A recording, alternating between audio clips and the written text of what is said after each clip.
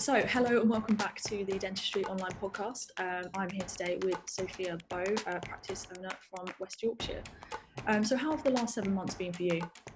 Well, where do we start? I suppose right at the beginning, I decided to catch COVID on Mother's Day, which was literally the week of lockdown.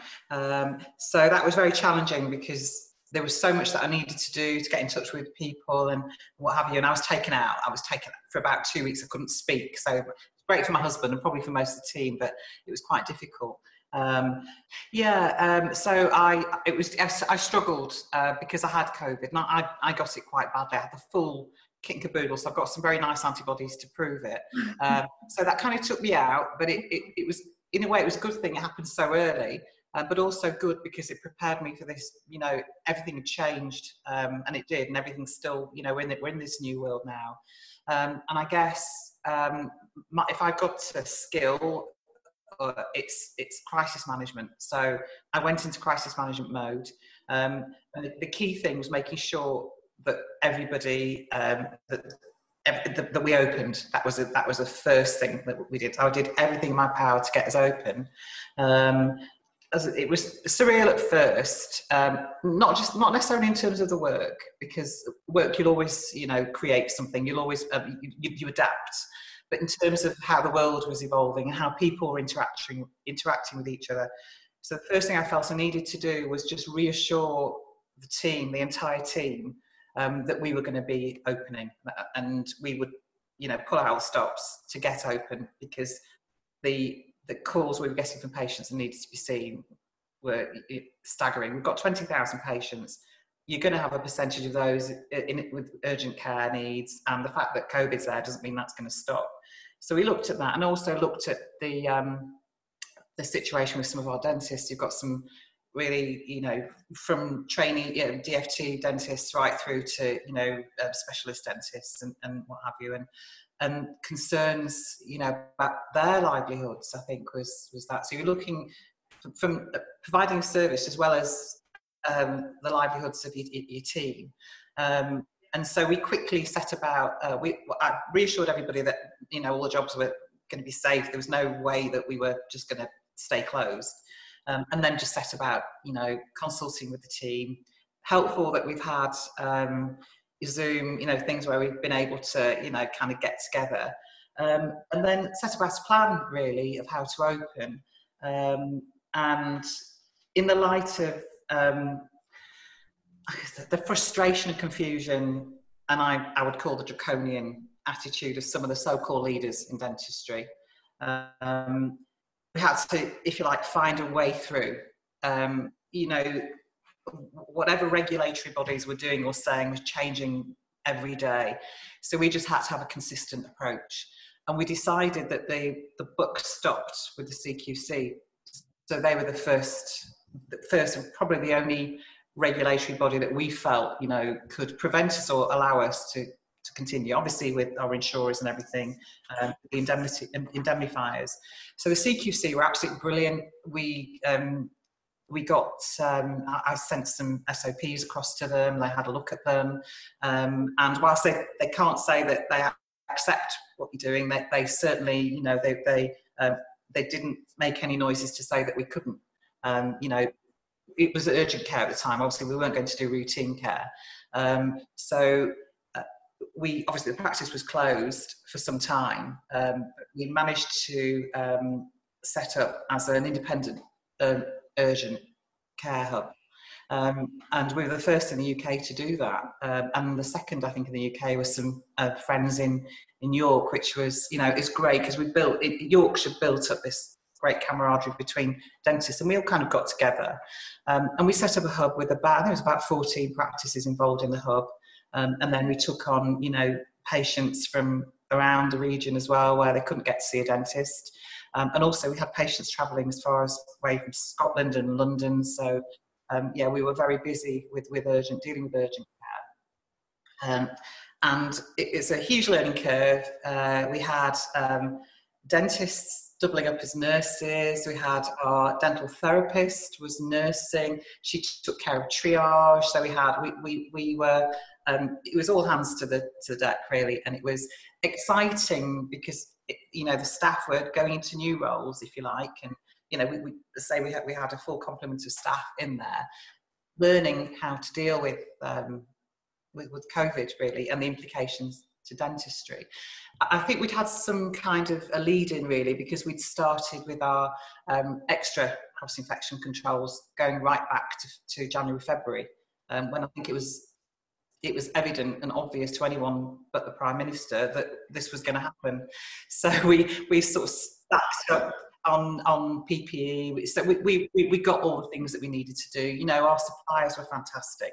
They were warning us back in January that, supplies could start to dwindle and stuff. So we just stocked up. So the gloves and the masks. And then as soon as the CQC saw our SOPs, they just wanted the reassurance that we'd all had fit testing, which of course we didn't know what fit test was. This time last year, I had no idea what it was, but then, we found a way. We've got our FFP3 masks, some, from a really good, again, suppliers coming out and doing things that they've never done before, and they got us our masks. We had our fit test. A really enterprising chap called Adam Glassford works with us. He's our implant dentist. He works all over the place. Very well known, very well respected chap. Just said, look, if you need to do fit testing, he went out with his wife, did a fit testing course, and did our fit testing, which was great. So it was brilliant. So it meant he was doing all this to enable us to work. And Adam went off and set up his own PPE company, which has been phenomenally successful. He's got a patent on a product which is absolutely brilliant, which is a gown that can be autoclaved, surgical gown. So he's been inspiring. There's been some other people that I've met along the way. An organisation was formed called the British Association of Private Dentistry, obviously very well known now. And these people have just got together through sheer frustration, and have been out there inspiring so many dentists who thought that their career was like the most dangerous in the world, and had been vilified, being told that we're operating the most, the highest risk possible, where with no known transmissions at the moment in a dental practice, so all these things were happening and being chucked at us, and we thought, well, no, we're only going to look at the positives here. The positives are we've got to provide a safe service for our patients if they're in need. So the view the CQC has is you do for a patient what you do for your own mother. So if that tooth can be saved, we've got a couple of an endodontist can be very useful at times like that, where they might have more confidence and do one visit endo and save that tooth. The fact that it produces an AGP, well, you just you put your PPE on and you deal with that patient, but you get a better outcome for that patient than just having a tooth pulled. So we took that view. The CQC were fully on board with this and supported, provided we were offering safe care, and provided we had all of the cross-infection controls in place, which it's unbelievable how clean all of the dental practices are. And if they were clean, before, it's belts and braces, yeah. And the people in our organisation who've had COVID, none of them there's been no incidents, no case within the practices. And we've done about 20,000 separate procedures since we went back. So, and I think a lot of peers, they've had the same, there's not been a spread of COVID in the dental practices. So all of this, it was unsubstantiated, not evidence-based at all. Suggestion that a dental practice was a dangerous place to be has not been borne out by the facts. And, we've had to work in that situation, but we took the decision that we were going to be positive and keep going. So we've kind of taken that view and we've run with it.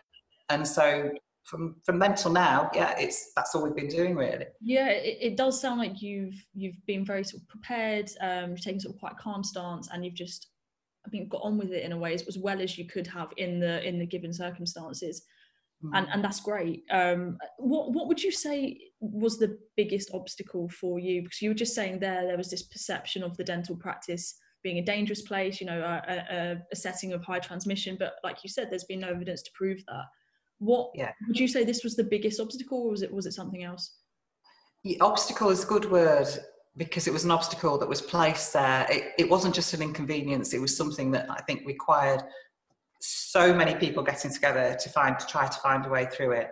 And And it was almost, I felt at some point, and I know there's been criticism of CQC. I'm not going to be one of those that's criticised them, because they've always been great, absolutely brilliant. All you need to do is approach them, and they're evolving as well. But obviously when the letters came out from the CDO, telling everyone to cease dentistry because of this notion of AGPs. Okay, at first at the whole of the country, the whole of the world stopped, but then nothing happened. There was no real, there didn't seem to be any progress being made. You were just told to stop. You were just told that you shouldn't go out to work. Indemnifiers were, I think, almost using it as, as an excuse not to indemnify. Thankfully, some of the indemnifiers were great and continue to indemnify. And there, apart from a very few dentists that I spoke to, and practice owners that I spoke to, the majority just wanted to get back to work. The view was taken, and one of my practice principals said that, we are a frontline healthcare. We've chosen to take risks. That's what we do. That's why we're there. And that toothache doesn't stop just because there's a pandemic. And that, of course, that was true. I mean, if someone's willing to travel as far from Scotland and London. In fact, we had an endodontic practice in London referred one of their patients to one of our endodentists because he was taking care of his patient. He wanted to make sure his patient had, endo and not have a tooth pulled. This is the kind of the dentists coming together and absolutely caring for their patients and doing what was right for them. I found it, I think, it was easy for me because not being a dentist, I troubleshoot problems. I'll go in and find a way through, and that's my skill. That's what my, if you like, my qualification or experience is in. And it was, I really felt for the dentists who had to do all of this work for their own practices, because they've got these regulators breathing down the neck. They've got the issues potentially with the GDC, with their indemnifiers, and whereas I didn't have that risk with the CQC. So we worked together. We found a way and all shared, our experiences and encouraged each other to open. And for the ones that did, I'm speaking to them all now. They're saying that they're busier than ever. They're really pleased, relieved that they opened. And again, I mentioned the British Association of Private Dentistry. They've been instrumental in the support for the practitioners that were left to rot, if you like, and no support from the government for self-employed private practitioners. Because there was a cap on the self-employment rates, and I think. I've heard some negative tales as well about practice owners who haven't paid their associates. Some that might be receiving Denplan fees haven't paid them to the dentist. So we've had, stories like that, and also not paying NHS fees out to dentists. So I think we've had a few, thankfully not many people trying to profiteer from that. So the obstacles that get thrown your way is that as soon as the NHS gets wind of the fact that some practitioners aren't paying their dentists, they then make you do all of this extra work to prove that you are paying staff and what have you. So all this extra regulation came in, and we've all had to adapt. It's created a lot more work for us all, but the most important thing is that we got our dentists out, got our therapists, nurses, staff out back onto the front line, and started to treat our patients. And the patients have been very grateful. Good. Generally. That's good to hear. I think increasingly so now I'm starting to hear that patients are just want to get back to the dental practice. They just want to be seen, they want to get treatment, and they want their problem solved. So that perception that the dental practice was dangerous, I could quite confidently say now, excuse me, I think has been broken down a lot, and it's hopefully, fingers crossed, getting back into a pattern now of seeing people. Obviously there's still going to be the regulations in place currently, there's the PPE requirements, and that is a hindrance in itself, and I kind of hate the phrase new normal because I think it's used quite a lot, but I do feel like now a lot of people are falling back into the routine in this sort of new normal, if that makes sense. It makes complete sense. Yeah. And I think it's here to stay. I can't see it. I can't see it going away anytime soon. So it's just a case of, like what you've said, you're just getting on with it and making sure patients are being seen, making sure your staff are being looked after, and you're doing as much as you can in the current circumstances. But you said earlier, you're not a dentist yourself. You've been a practice owner since 2000. How does this time now compare to maybe pre-pandemic times? What's changed in your role? What has it brought for you? Very, very, very simply, in terms of business, we've got slightly longer appointment times for AGPs. It's probably the biggest single change where you have to adapt your business model coming from a financial background. It does ultimately come down to how you can manage the finances. One really heartwarming thing to come out of this for us is I mean, we've obviously everyone thinks they've got the best team. We actually do have the best team in the UK working the practices, but the sense of solidarity of the team, that's really strengthened. Yeah. And we've all come to rely on each other and trust each other more. And it's great that the sharing of the team and the ideas and, if you like, the newness of everything means that I've asked everybody to contribute to how they think we can move forward. I don't have all the answers. And we've had some fantastic ideas, from how we do the cleaning to, of trainee nurses' ideas for what we do to, how we welcome patients. Do we offer them mouthwash? Do we do this? Do we do that? And it's been, that's for me been so positive. I'm not saying it wasn't there before, but I think it's a bit like the whole country. People have come together in a way that this has brought out the best in people. So that's a great thing. And from a business point of view, it really helps. If you've got a positive team, patients walk through the door and they feel that. And we've had so many messages of just people are grateful. We've had people with tears of relief, patients coming in and stuff. And when you've got a supportive environment where it's clear that you're there, so you've got your PPE on, so it's a bit strange, but everyone's got used to that. But they know that we're there for them. And I think that's it's there in droves now. And another thing that has happened in Yorkshire anyway, I met a couple called Rebecca and Richard Bairstow, who have a practice locally, and they were part of our hub. We all formed the hub together. And we've all kind of continued with this Yorkshire hub. And Richard had this idea about setting up a cooperative. So it's a non-profit making organisation which is going to be there specifically to help independent practices. And it's actually been set up now, so we're about to go live, and we're going to help each other. Simple things such as if a nurse down, maybe someone's got a spare nurse to go. Very simple things like that. Stock ordering, bulk ordering, getting deals, discounts, and so the dentistry, which was a bit fragmented, particularly in Leeds, in North Leeds, in particular, where there's a lot of practices.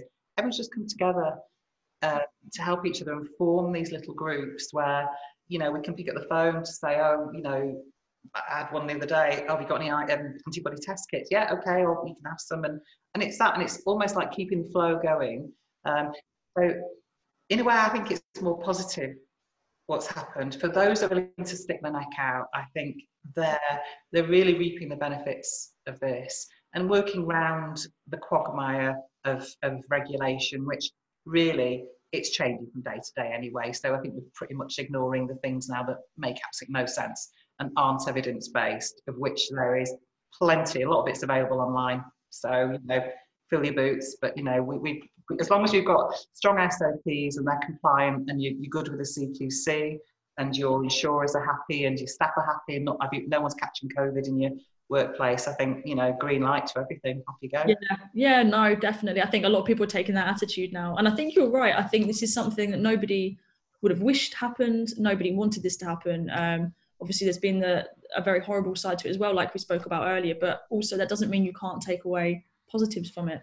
And I think you're right. I think it has brought the profession together. I mean, do you think, you mentioned this cooperative you've just set up. Do you think that would have been set up otherwise? it was strange when I was talking to Richard about it. It was something that I tried to set up about 20 years ago when I first, got involved with buying practices. And then I sort of went on the board of the PCT, one of the local PCTs there, and got so involved in the practices that we just shelved it. But I think this is definitely, it's a unique event, which I don't think we would have brought this about before. Everyone was in their own little bubbles doing their own little thing. And one thing that I think is really important, and I know that there's going to be certain people that don't like what I say here, but the smaller independent practices have really, now's their chance to shine and show their real strength and not get picked off by some of the corporates, the big corporates. And I think, one of the things that the cooperative is designed to do is to create that environment for the small, well, it doesn't matter if it's an NHS practice or a private practice or a mixed practice, but to create that framework where it's not all about hitting targets and this, that and the other. We're just there to help each other to build, the strength. And so we're not a little practice, we're part of an organisation. So we have the autonomy within our practices, but we know we've got friends out there. And I think right now that's so important for those smaller practices to be counted and to feel that they've got a place in dentistry. Yeah, absolutely. And like you said earlier, there's been such a lack of financial support on the private side of things from the government that sadly there's been practices that have closed and won't reopen. But then, there's the flip side, and you've got people who perhaps haven't closed but were not the flip side, but struggled through it, but are now coming out the other side. And if you've got things going on that like you're creating here, the cooperatives, it's bringing them together. And I think sometimes as well, it's just knowing that other people are going through the same thing as you can actually really help in situations like this, knowing that you're not alone, other people who are struggling. And if you can talk about it and speed up the process of, like you said, getting together PPE, helping out if they're a staff member down, it makes a massive difference, and it can just give people that extra sort of even like a morale boost to just keep going and understand that this is a difficult time, but you will come out the other end better for it, hopefully. Absolutely, and not to feel bad about themselves. We've had some great people out there have felt so insecure and vulnerable with what's happened, and it's like, you're okay. I mean, I was talking to one dentist in particular who had just bought a practice, an implant practice in North Yorkshire, I think it is. The high-end price, and he's literally just completed, and then this happens. So it's like, what do I do? It's like, you open. You just, well, am I allowed to? Of course you are. And it's that, and it's, get on with it and keep moving. I think was the key thing. It's going to be interesting to see what happens with the larger corporates and how their models are, how they develop going forward. Now's the time for the small independents. I think absolutely, realise you've got the strength in numbers, and organisations like the BAPD, and hopefully the BDA are now kind of getting back there, and they're truly supporting the dentists. So it's not all corporatised. So looking forward then, off the back of that, where do you see dentistry heading and progressing? What do you see? I know that's kind of difficult to say because it is speculation, but in your opinion, how would you see the next sort of 12 months unfolding? I think for those practice owners, dentists, associates, clinical staff, non-clinical staff, those that hold their nerve, I think there's a huge opportunity here. I can't remember who it was that they were talking about. They were doing some kind of survey in April, May, and they were saying, talking to the public, what's the first thing you're going to do when you come out of lockdown?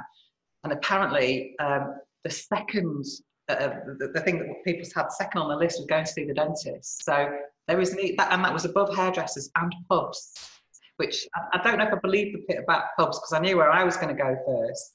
But dentistry is there. So there is a huge market for dentistry. There's a huge demand for dentistry, which there always has been. And I think for those practices that are organised and have, put in all the necessary changes and have got a plan and haven't lost all the staff, then I think there's a great future. In terms of NHS dentistry, it's it's very difficult to know. I don't have much faith in the leadership at the moment, and I'm not talking about local leadership. There's some great people out there, you know, in the clinical commissioning groups and the NHS. I'm talking about right at the top. I think it's almost, it strikes me that what's happened is it's this whole pandemic has been turned into a drama, and there's you know, it's almost a need for that vision that you have there to be rolled out, and using the pandemic as an excuse. And I don't know if that pattern continues with the NHS.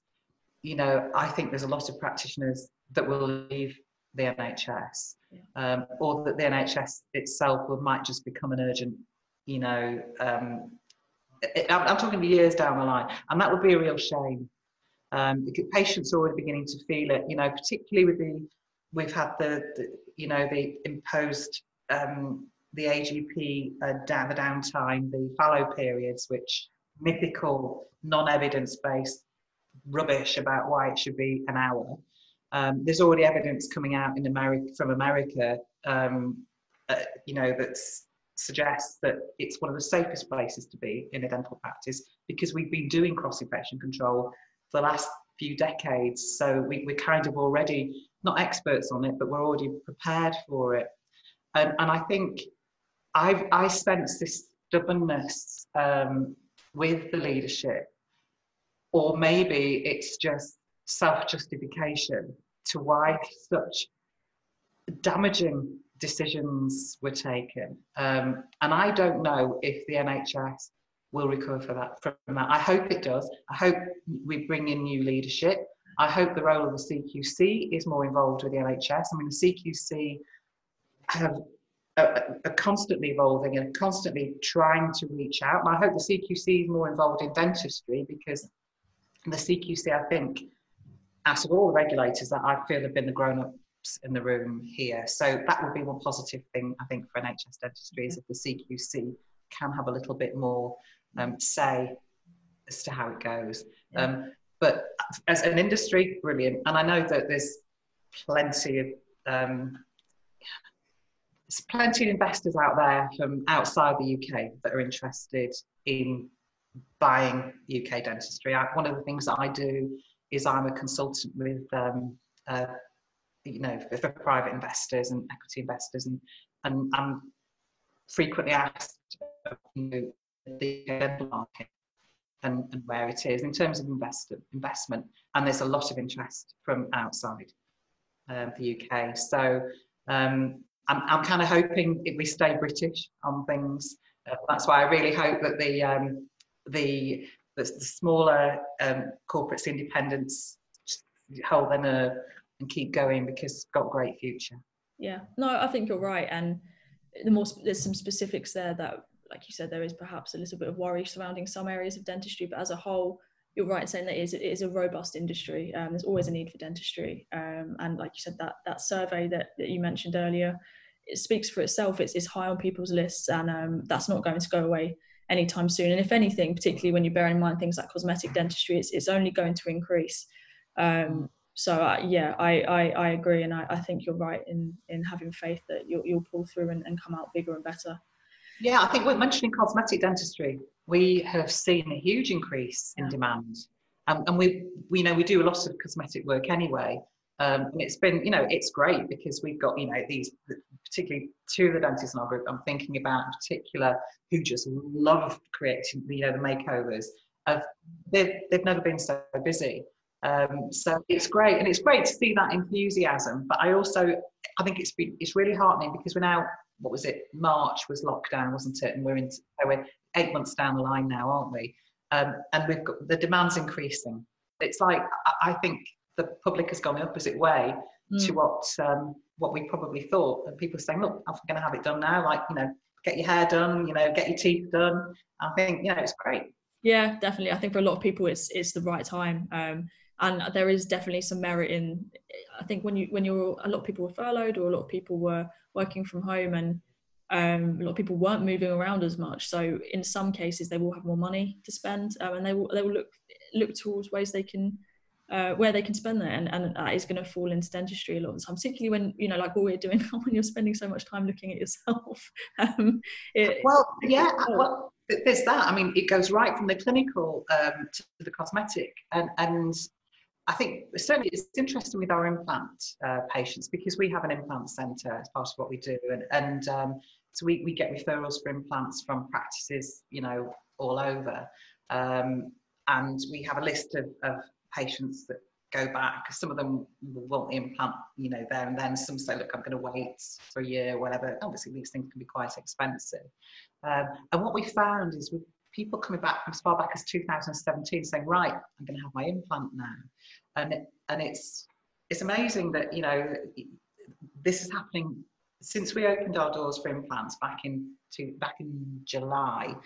We're just inundated with patients coming back now saying, well, I'll have that implant now. Maybe it's this sense of, well, you know, our mortality has been, you know, brought into play, and it's like, well, you know, I'm going to spend some time on me now. I'm going to do what's important for me, and you know, right, I'd like to because I'd like to be able to eat properly, or I'd like to have those nice teeth, and I think, you know, it's great, and it's a really common theme as well. So yeah. Well, that's definitely positive. I think the cliche does come into here. You know, life is too short. I think that's on everybody's mind right now. So, like you said, it's gonna make people think, actually, you know, now's the time to do what I've been meaning to do for all this time, and go through with it. So yeah, it's I can imagine it's being seen in the dental industry, but also elsewhere as well.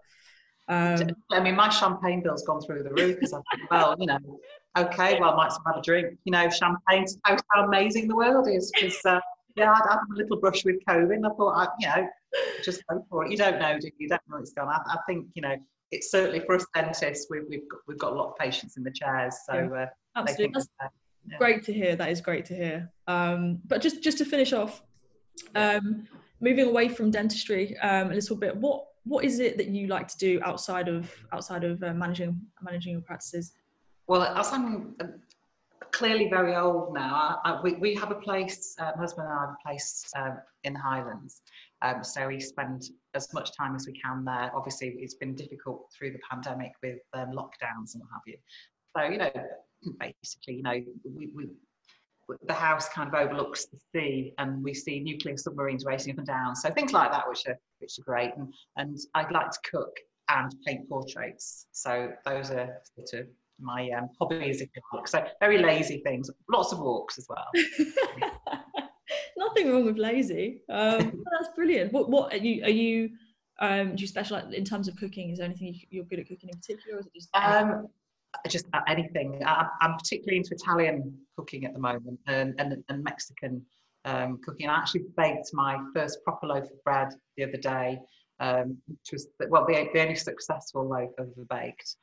It was at this time, but all my previous attempts, even the sheep on the croft wouldn't eat it. So that did well there. Yeah. Well, big moment for you then. Congrats. Yeah, thank you. Well, thank you very much for coming on to speak to me today. It's been a really good chat, and yeah, good luck with everything. It sounds like you're on the ball, and you're heading for a bright future. That's great, Gabby. Love to talk to you. Thank you.